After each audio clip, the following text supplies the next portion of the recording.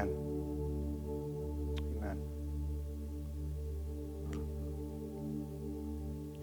If you're a first or second time guest with us this morning or watching us on Facebook, we're really glad you're here and watching because last week we began to look at the question, how do we find God during difficult times? It's the moment when you ask, where's God? And what we're trying to help everybody with in this series is to be able to say, if not in the middle, hopefully at the end of your trial, oh, there's God. That right in the middle of the darkest time of our lives, that if we seek Him, we will see Him. Do you know God wants to reveal Himself to you every hour and every minute of every day? The problem is most of us aren't seeking Him. We're too busy doing work, and we're not seeking Him. We're too busy yelling at the kids to clean their room and do their homework. We're too busy fighting as Christian married couples, and we're not talking to each other for 3 months, so why would we talk to God? Because of broken relationships in our earthly realm, our relationship in the heavenly realm is broken. Do you know why most people fall away from God? Is because they're always working on these relationships, but they forget to work on this one. This is the one we need to worry about. That way, I don't care if you all decide tomorrow that, you know what, I just think Pastor Mark's getting some cobwebs and we need a new, fresh person in here. I'm going to be okay because I've got this right. Right? And maybe a church in North Carolina will hire me where it's going to be warmer. What was it this morning? 40 something or? Woo. Yeah. Yeah. God wants us to see Him in the most difficult seasons of our lives. Not run from Him, not quit church, not abandon the very people that want to help us through that. The people that can direct us back towards this relationship. We said that when life is good, we go, oh, there's God. But when life is bad, all of a sudden, we're saying, where's God? And then you go through a new chapter in your life and you think, oh, there He is again. And then a tragedy happens and we go, where did He go?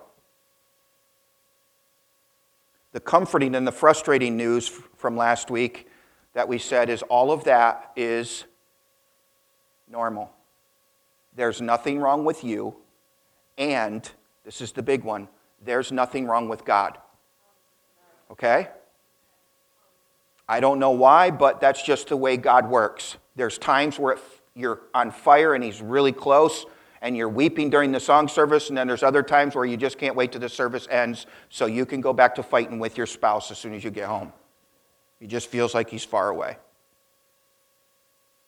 Do you know what I used to struggle with, and I don't struggle with as much anymore, but I used to get in, I don't know if I'm the only one. Actually, I know I'm not the only one because some of you are there today. I used to get in a funk.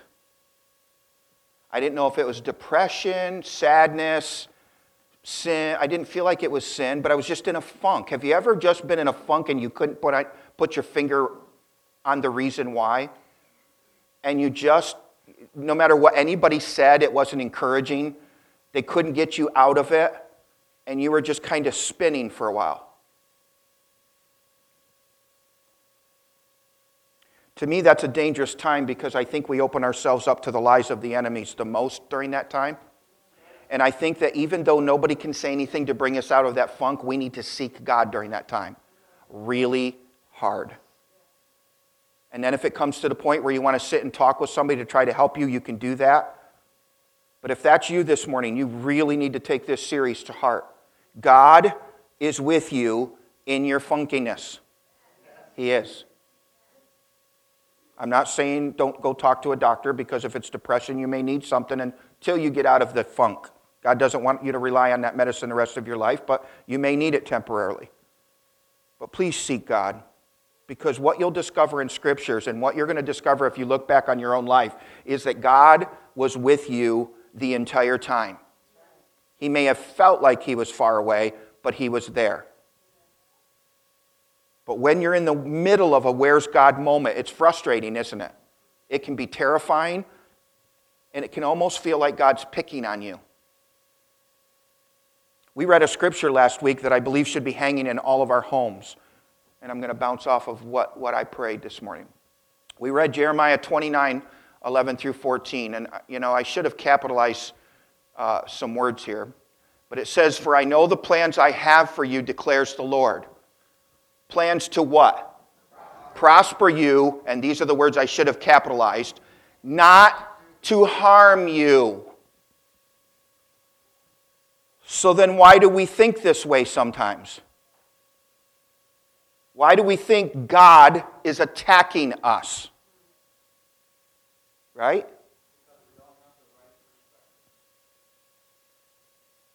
All right, we can go home because that's the sermon. He just gave the sermon away. Good, let's go. That's all right. Cowboys aren't on this afternoon, so we'll stay a little bit longer. Man, guys, we got to get this promise down. My plan for you is to prosper you, not harm you. I've been talking to some people and some pastors lately, and can I tell you that I think I even heard it. The first time I heard it was online, and I don't remember who it was, Francis Chan or something, but somebody said, the hardest part about being now I want you to really listen to this. The hardest part about being a pastor today is that every Sunday we're trying to bring joy to Christians.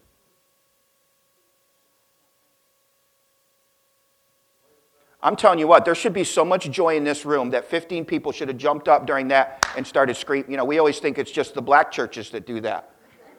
But, man, I'm telling you, we should be excited when we preach the Word of God. And we hear a promise like that. And yet everybody's just sitting there going, I don't know if I believe that, Pastor. I don't know if I remember what happened on the cross for me.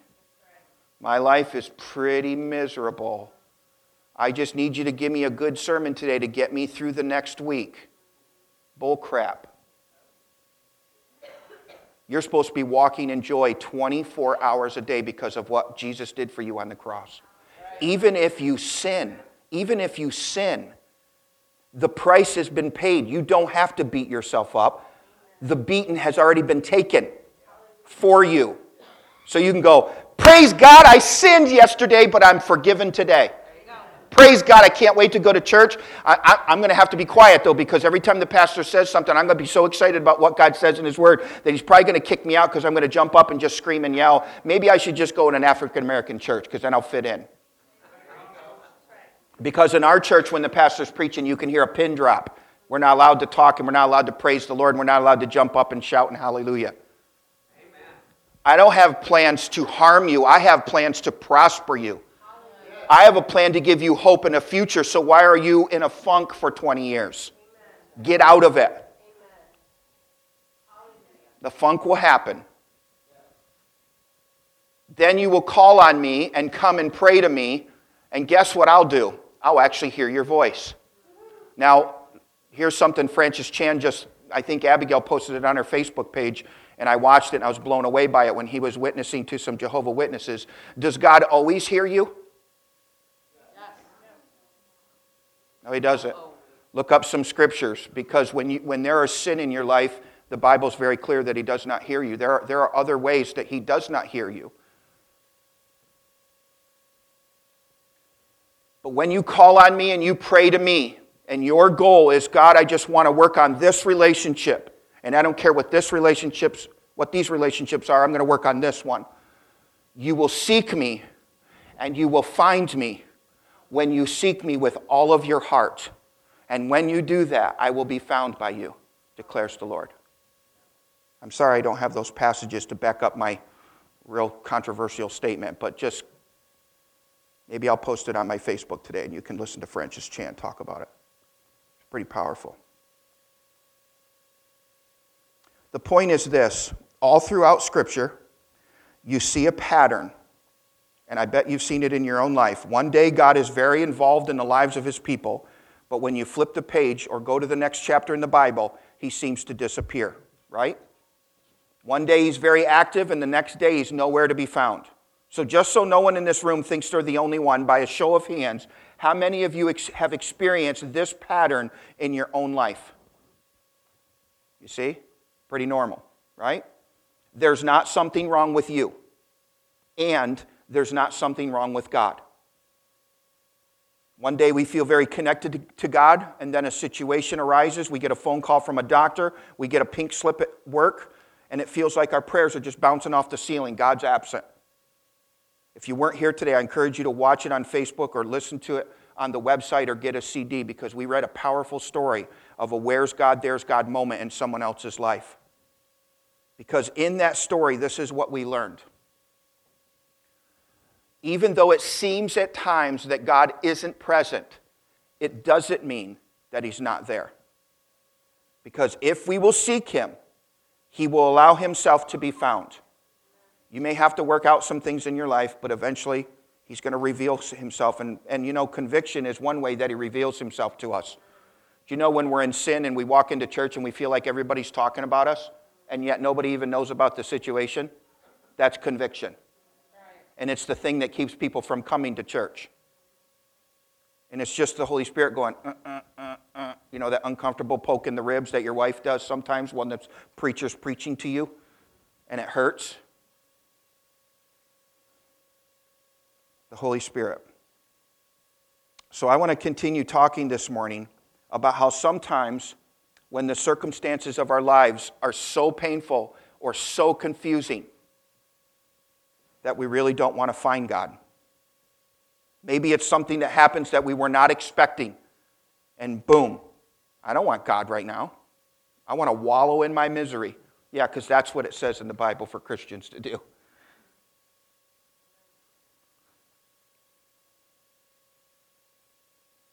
And maybe the only reason that I would like to find Him, God, is because there's a few things I'd like to get off my chest, right?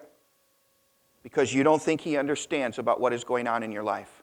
So let me say up front that although all of us have had some where's God moments, some of us in this room have had some very tragic where's God moments.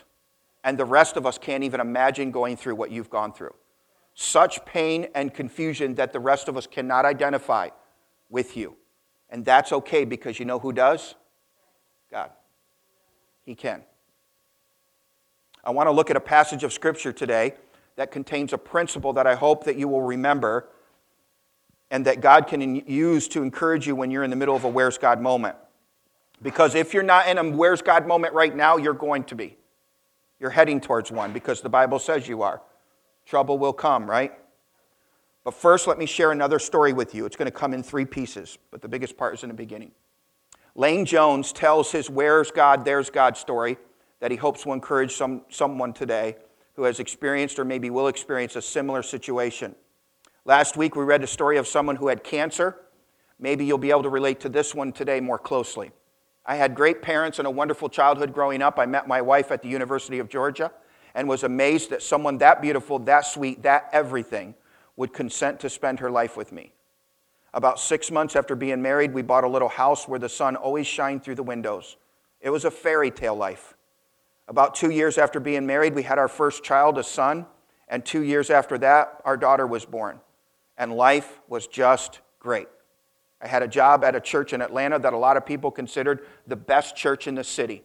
I had a lot of friends on staff there, and I loved what I did there. I remember at a surprise birthday party that my wife threw for me when I turned 30 in March of 1990, I said to her afterwards, and sometimes this is why we're convinced that when we say something like this, God attacks us. March of 1990, you know, life just doesn't get any better than this. 2 months later, I was called into my boss's office in May of 1990. It was on a Thursday, I'll never forget it, 9:05 a.m. I walked in, sat down, and he looked at me and said, Lane, I don't know how to tell you this. I don't even know what words to use. So I'm just going to have to tell you, we have to lay off 30 people, and you're one of them. Life doesn't get any better than, and then a bump. And suddenly my circumstances changed, and the life that was so perfect and the life that was a fairy tale hit a huge bump in the road. My boss said that we needed to go down to the chapel. The senior pastor wanted to meet with the entire staff so he could tell everyone what was sort of going on. So we all went down to the chapel. We all piled in. It was a very huge staff. We were sitting there and we didn't know who, but that 30 out of the 150 were going to get the bad news. The senior pastor stood up and he explained what was going on. He told everyone that 30 people had been laid off. He didn't say who, but that he wanted everyone to be praying for them. He explained that this was because of the recession of 1990.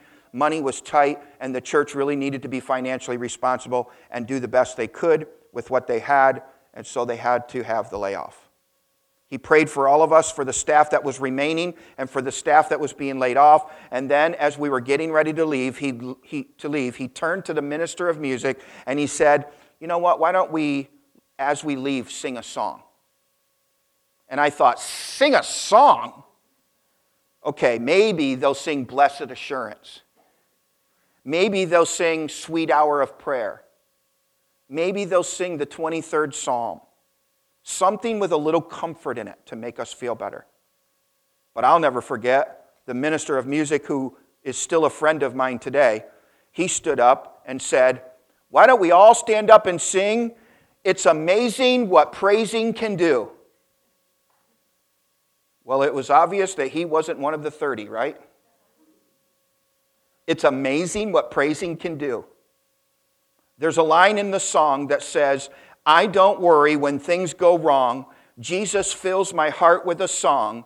It's amazing what praising can do." And I remember standing there and singing and thinking, I don't necessarily want to praise right now. Because I knew that when I walked out of that chapel, I was going to have to go back to my office, close the door, pick up the phone, and call my wife, who's sitting on the floor in our little white house with the sun always shining in, with our 1-year-old and 3-year-old. And I was about to turn her world upside down. And I was going to drag her into my circumstance, confusion and wondering what was going on. A circumstance that said that life was not going to be the same. And in that moment, I faced a decision.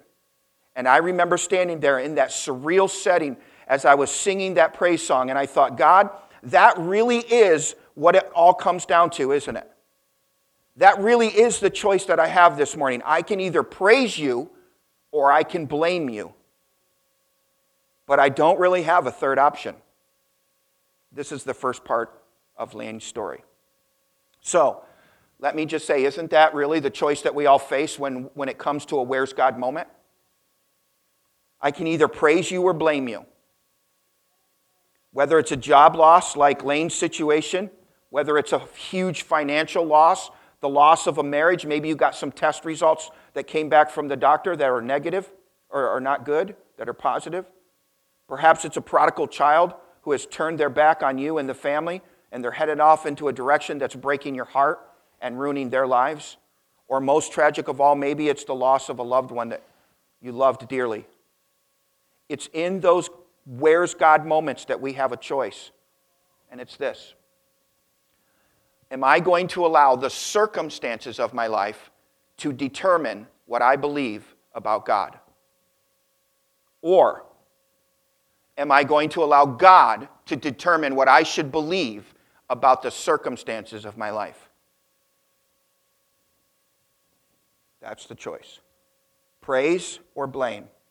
Get overwhelmed by the circumstance, the funk, or praise God in the middle of it.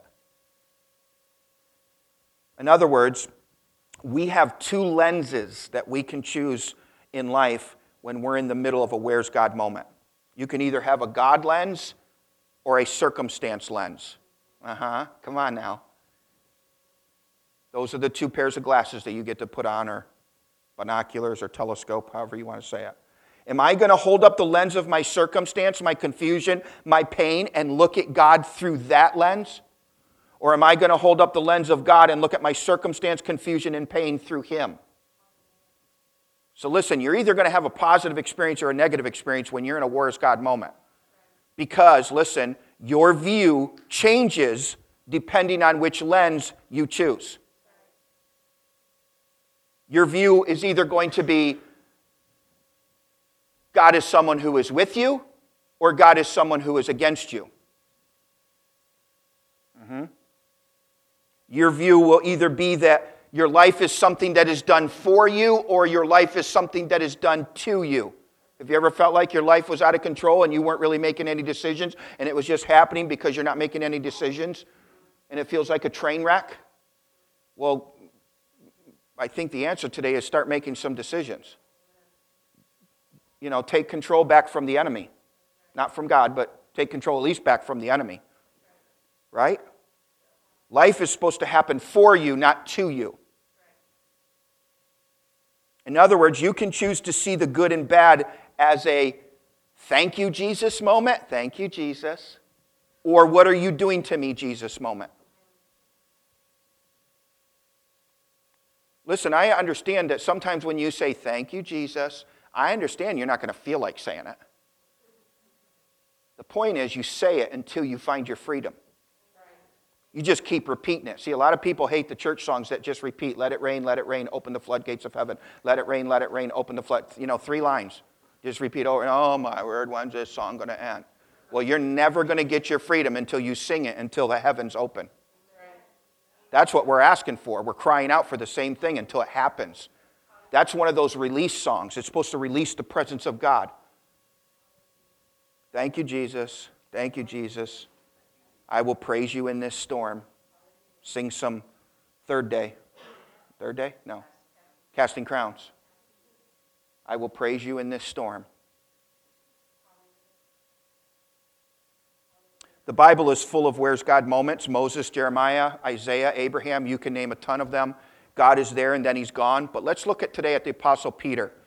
Peter was kind of a black and white kind of guy. In other words, he was either hot or cold. There was no middle ground for Peter.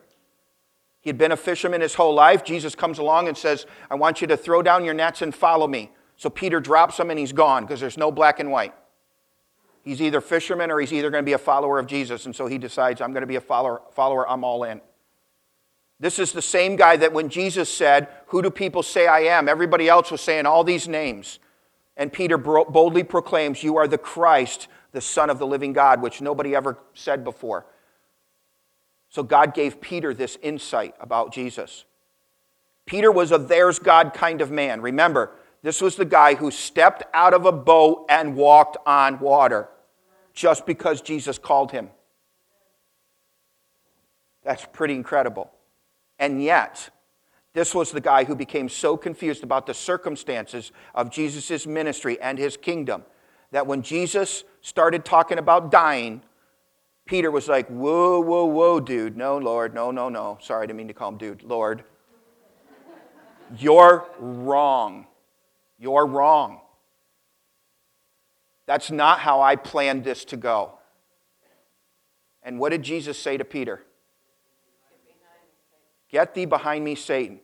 Now, why did Jesus compare Peter to Satan right there? Because Peter was caught up in the circumstance. You get it? Are you listening? Don't get caught up in your circumstance. That's the trick of the enemy. Peter's also the guy who got caught into an argument with some of the other disciples about who's the greatest in the kingdom. Who's going to be the greatest? All the while Jesus was trying to teach them about who I want everyone to be the greatest servant of all. And you're worried about who's going to be the greatest in this kingdom that you think I'm building. This is the guy who, when Jesus said in the garden, wait for me here and pray, what did he do? During the most difficult time in Jesus' ministry, Peter falls asleep.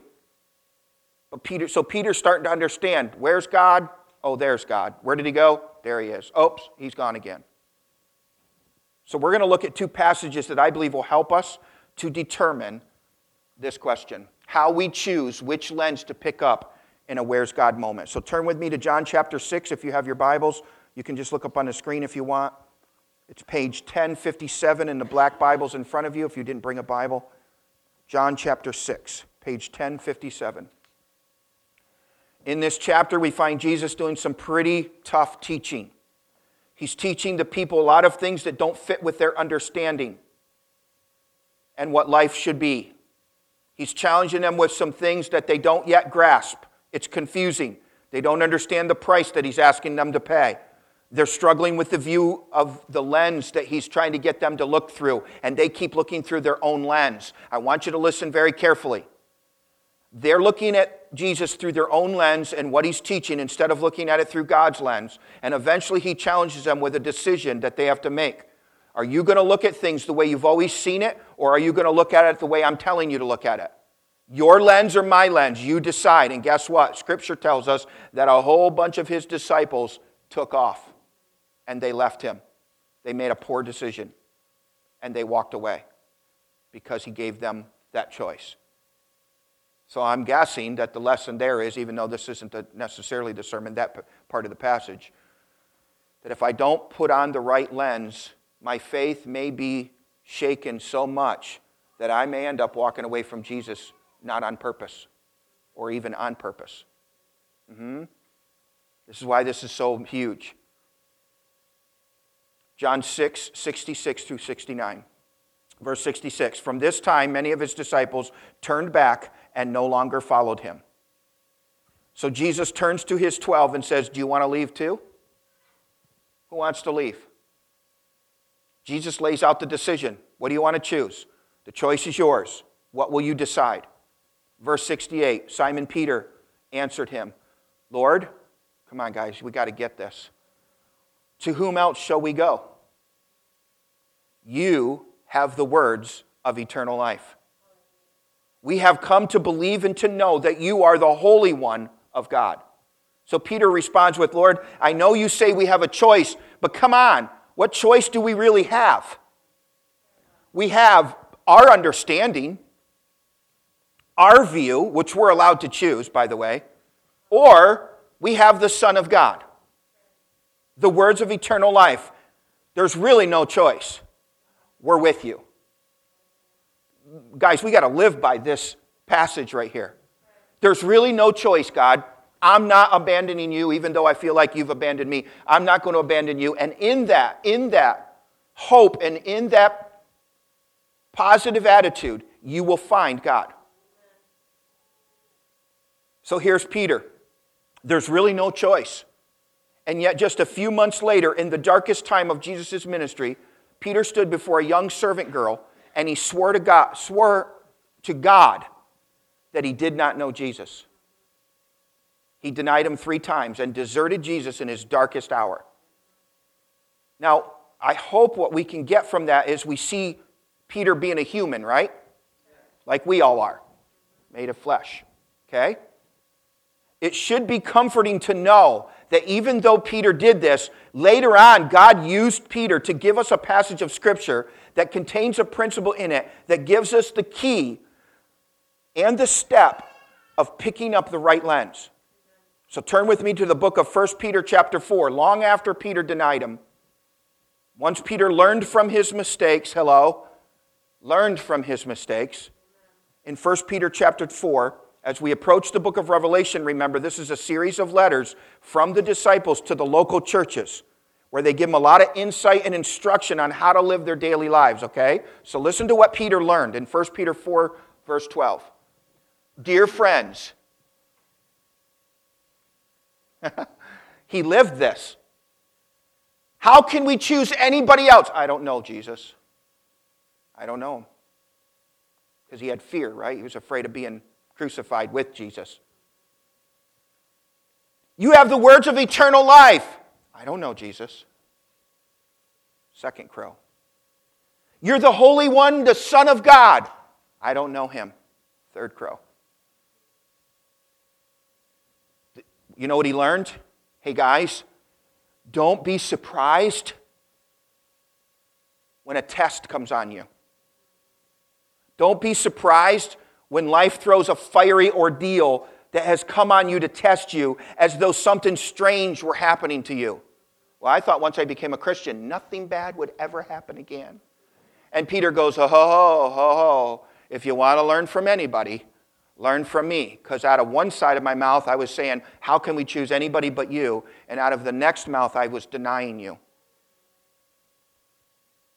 Don't be surprised. Peter's letting us know that difficult circumstances and situations are going to be the norm if you're a Christian. That when the bottom of your life seems to be falling out, he's saying, I don't want you to be surprised. The fiery ordeals are the rule, not the exception. And for some reason, Christians are taken by surprise when things don't go exactly how they thought they would. We hit a bump in the road and we think, why is this happening to me?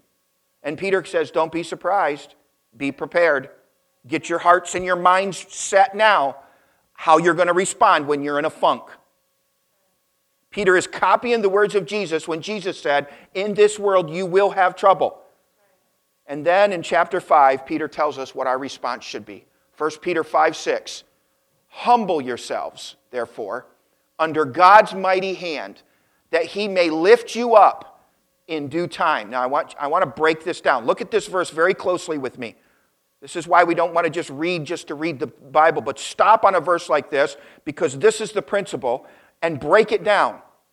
Now, I broke it down in my own words, so theologically, if you go to a concordance or something, you're going to probably come back to me and say, you were wrong. But this is just me in my office going, okay, what does this mean to me? Humble yourselves. That means take off your lens. Under God's mighty hand. That means put on his lens. That he may lift you up, because his desire is to lift you above your situation. And the hardest part is in due time. Which means in the proper time, which means not your time, but God's time. And sometimes I'm convinced, just from my own experience, sometimes I think we go through a funk or a situation a little bit longer because he's trying to teach us something a little more deeper. Or we're not responding in the right way, and so he's still trying to get our attention. Okay? Sometimes that bump is just a one-day funk. It's like, oh man, I had a bad day yesterday, but praise God, I feel great this morning. I'm going to attack the day and I'm going to forget tomorrow. I'm going to look at it and see what I can learn from it, but if there's nothing there, I'm going to let it go because I have enough worries of today. I don't even have to worry about tomorrow. I got enough worries today. It's when you finally realize that everything that you are doing is making things worse. Now, I had these words in my notes before Angel ever said anything or prayed anything this morning. It's when you finally realize that you're not in control. Hello, women, sign up for the group, because that's what you're going to learn. You are not in control. And Peter is trying to help the believer. This is what's so frustrating about being a pastor today, that I have to try to convince you of this. You should already know this. You should already be walking in this. You should be hallelujah in this and amening this. Hallelujah, I don't get in funks anymore because I have the joy of the Lord. That's what my strength is. I have bad days, but I have more good days now than I have bad days. I'm believing that there's not going to be a bad day soon, even on here as heaven, on earth as it is in heaven. I don't have to wait to go to heaven to have good days all the time. On earth as it is in heaven. Yes, even when my baby has hiccups. Peter's trying to help the believer to get this right from the beginning of your circumstance instead of waiting and being frustrated and angry for 20 years. Learn this right at the beginning. Put on the armor of God the moment you start feeling a funk coming on. And tragically, what happens when we hold up our lens is this. Not only do we get more confused and foggy about our circumstance, our lens distorts the image of God. And we start saying things about God that are complete lies from the enemy. God doesn't love me. God doesn't care for me, else he would have had me get that 2018 car. Went up there, he's looking at your checkbook going, you can't get that 2018 car. And that's why I closed that door, because I love you so much. I'm trying to save you from disaster later. But you got in there, you smelt the smell, and you're hooked, and you have no control over your finances. It's so funny to me how we I won't go into it. Cars are difficult, okay? We see other people pull into church with cars, and we're like, man, I want a car like that. The moment we smell that new leather, and everything's powered, and it's the car we've always dreamed of, and we rush into it. And then we come to church and go, look what God blessed me with. A $500 payment that you can't afford, don't tag God with that one. Please don't. Don't tag God with that one. Did you even pray about it? I didn't have to. The bank approved it. That was how God answered me, you know. Guilty. When we put on our lens, we get more confused and foggy about the situation we're in, and our lens distorts who God really is. So let me ask you, why do we use telescopes? Can you tell me why would I use a telescope? Okay, to make things look bigger and closer, all right? So have you ever tried to look through a telescope through the opposite end, the wrong end? What happens when you do that? Everything seems further and very small, right? And when you look at your circumstances this way, God seems to be far away and very small, right? Let's just call that our lens right there. That's how we look at our circumstances sometimes. And we push God further away and he seems really small. Because after all, if God were big enough, he would have stopped this. So when we look at our circumstances through the wrong lens, the conclusion we make is that God must be very small, a very distant God who doesn't care about me. And tragically, if we don't turn the telescope around and we look too long through the wrong lens, our situation and God become more distorted and more clouded until we have so clouded our image of God that we've cut ourselves off from the only one who can truly explain to us what's going on in our lives. Do you hear that? The longer you look at your situation through your lens, the more you are cutting yourself off from the only one that can truly explain what's going on. But when you look through a telescope through the proper end and humble yourselves, even though you can't explain why this is happening, but you know the one who does, you're going to see a God who is bigger and closer than you thought. When we pick up our lens, do you realize we are exalting ourselves? And we put ourselves in the position of judge, and we begin to blame and condemn the people that are all around us for our situation and circumstance. When you're blaming other people for your circumstance, that means you're looking at your circumstance through your lens. Lane goes on with his story, just a little snippet here, and he said, I wanted someone to blame. I wanted to blame the senior pastor for laying me off. I wanted to blame the other staff members because they got to stay, and they must have mentioned my name. I even blamed friends of mine that were at the church who got to keep their jobs.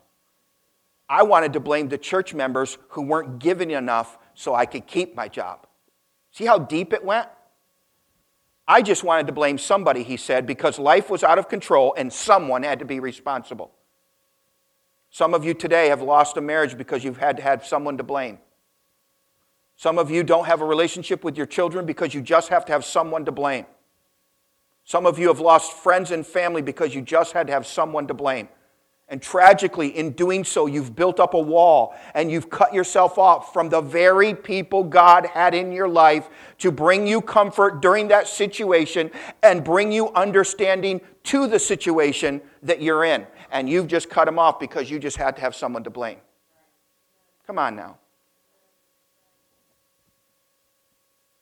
And the lie of your enemy in your where's God moment, where it's all caving in and you don't understand what's going on, and there's just a tremendous amount of pain. The enemy wants us to think that it's the end of your story, end of story, it's over, this is it, God is small, he's distant, and he doesn't care about you. Your life is never going to move on, it's never going to get any better, so you might as well just pack it in. But God's word promises us that if we will humble ourselves, if we will look at things through his perspective and allow him to do what he wants to do, at the proper time, he's going to lift you out of that thing. You may have gotten yourself in, he can lift you out. And that this terrible, confusing, painful chapter of your life will come to an end. Because he doesn't want you to stay there. He wants you to be full of joy, dancing at work, talking about God, bragging about God at work. He wants Christians to seem like aliens in this depressing, dark, sinful culture. He's looking for somebody to act different. You see, the decision that we have is, what lens will I use? And that choice is what will determine the end of your story. You know the story that your children and grandchildren are going to tell other people about? It all comes down to what lens you're going to look at life and your situations through. Lane goes on with his story. To make a very long story short, Tracy and I were unemployed for about 2 years. God gave us the grace, and I do mean God gave us the grace, to pick up his lens and allow him to guide the circumstance and allow him to explain what was going on. We ended up moving to Dallas, Texas, where I went to seminary. For those who don't know what seminary is, it's sort of a master's in God. Think about that, where he is. Where's God? Now he's taking a master's program in God. And you would think that if there is anywhere that there's God moment, it would be at seminary. But seminary was some of the toughest times of our marriage.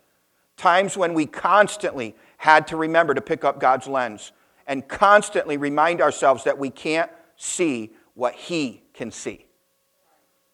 But he is there, and he is explaining it. And if we will listen, he will make it all clear, and he will make it all work out.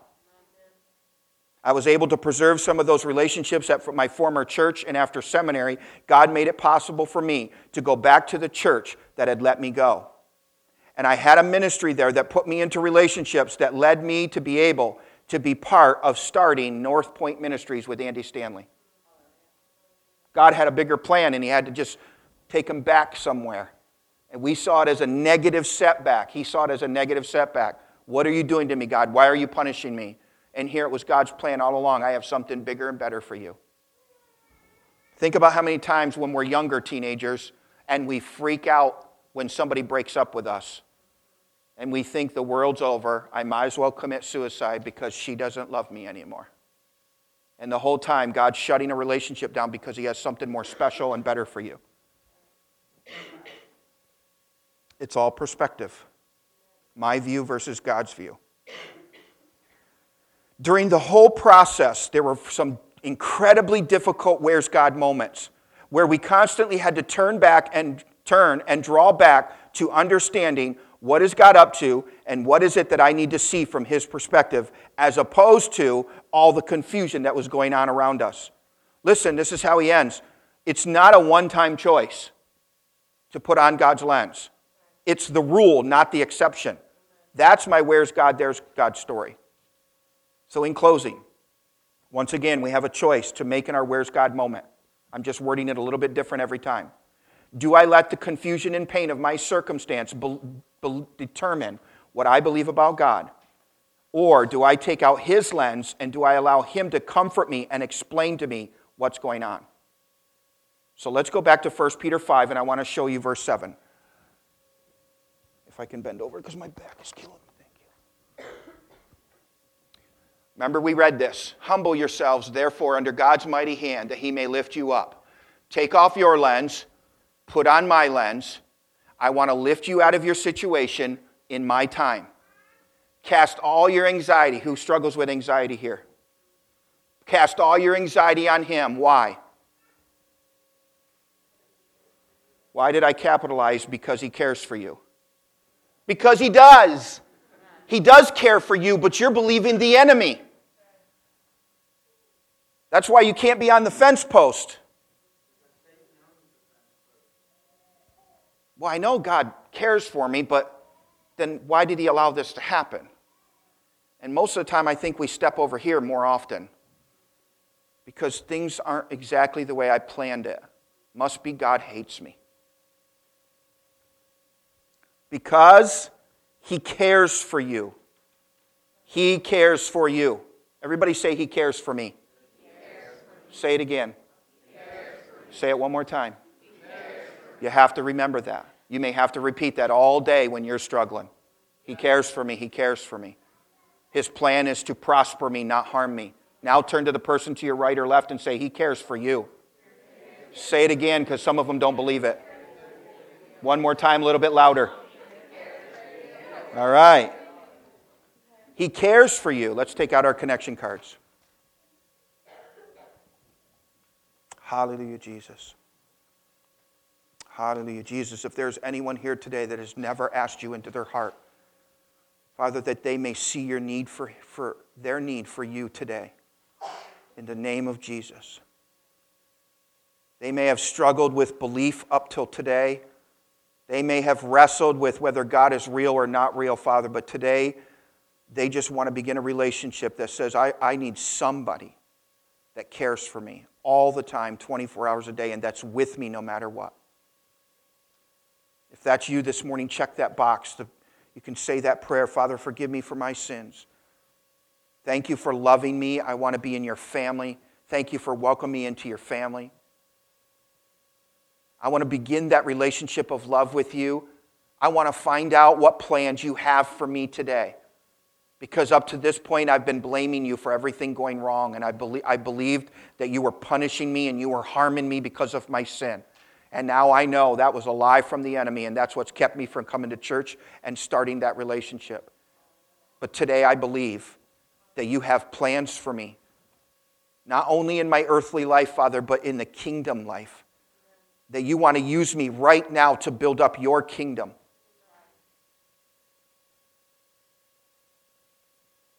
If you've just walked away from the Lord, you can renew that relationship. You don't have to say the sinner's prayer. You can just ask for forgiveness for just walking away from God. Just renew that relationship. Work on this relationship. But for most of us, if you look at box number 3, it's to learn to look at my circumstances through God's lens so that I can see and know that He is there. And He's bigger and closer than I thought. Place those in the baskets on your way out. In closing, I just want to remind you, we want you to be able to tell your Where's God, There's God story. So we have set up a link that you can go to our website. You can click on the Where's God series, and then it'll say tell your story. Follow the directions clearly, because the first part, I don't want you to talk about there's God, just where was God in that situation. You felt like He wasn't around. And then in the second part, after the situation was over, you're going to talk about how when you look back at it, now you can see that God was there all the time, and give the details of where you saw God in the whole situation. Okay? Someone will approve your story. They may have to call you and edit it a little bit and just get some information. We want to post your story on our website so that it can impact someone else. Okay? We encourage you to do that. Brag about your God. Father, we just ask for help. We've already said the prayer in the name of Jesus that we are no longer going to doubt whether you're with us or near or that you care. So we just ask that you would just make us bold like Peter, Father. We see his humanness. We see him struggle at times. But what we want to do is we don't want to just focus on where he failed. We want to focus on what did he learn from his failure. And what he learned was don't be surprised when fiery ordeals come at you as a Christian. But humble yourself so that God can lift you out of that situation through His mighty hand and in His timing. So you may have to hold on. This funk may last a while, but you just keep praising me. You keep putting yourself into my mighty hand. And you will be fine. I'm with you. You will make it through. You're going to be okay. Be careful of the decisions that you make during that funky time. Be careful of what lens you put on and whose voice you listen to. Because you can't listen to both voices. Choose me. In the name of Jesus, I love you guys. Amen. Have a great week.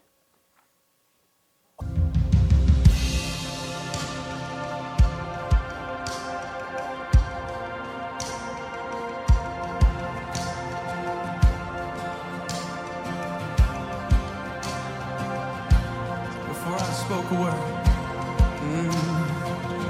Before I spoke a word, you were singing over me.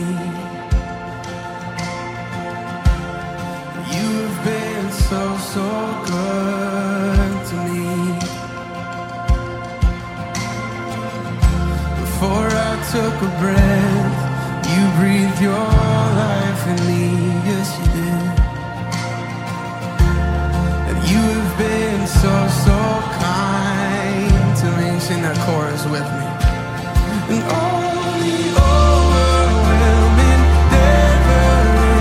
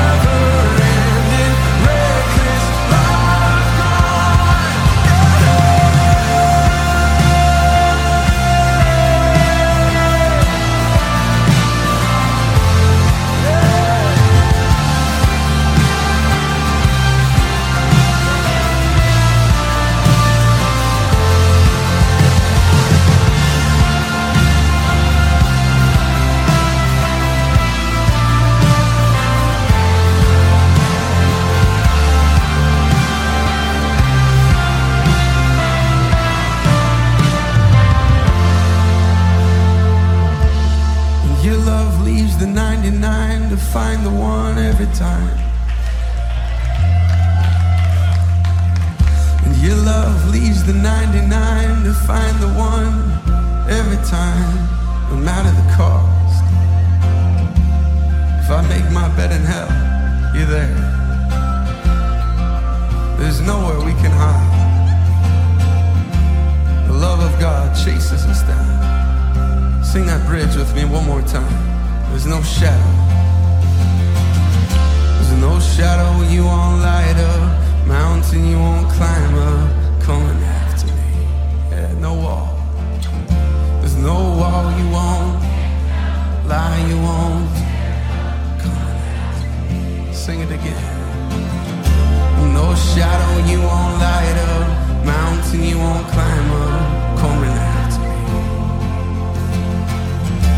No wall you won't kick down, lie you won't tear down, coming after me. Sing it again. No shadow. No shadow you won't light up, mountain you won't climb up, coming after me. Yeah, no wall. There's no wall you won't kick down, lie you won't tear down, coming after. Come on, sing it out. No shadow. No shadow you won't light up, mountain you won't climb up, coming after me. Yeah. There's no wall you won't kick down, lie you won't tear down, coming after me. No shadow now. No shadow you won't light up, mountain you won't climb up, coming after me. No wall. No wall you won't.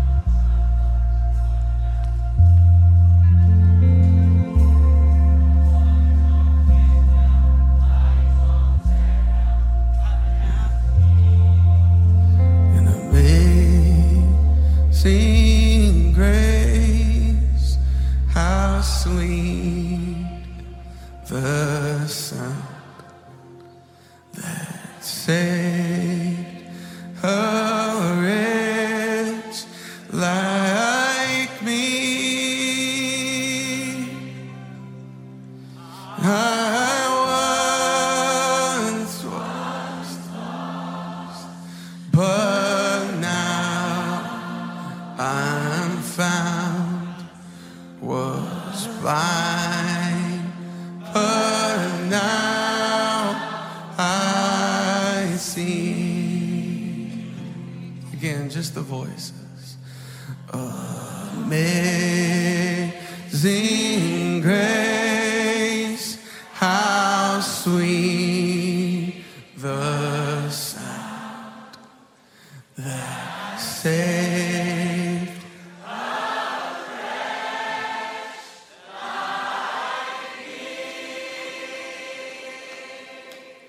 And I once was lost, but now I'm found, was blind.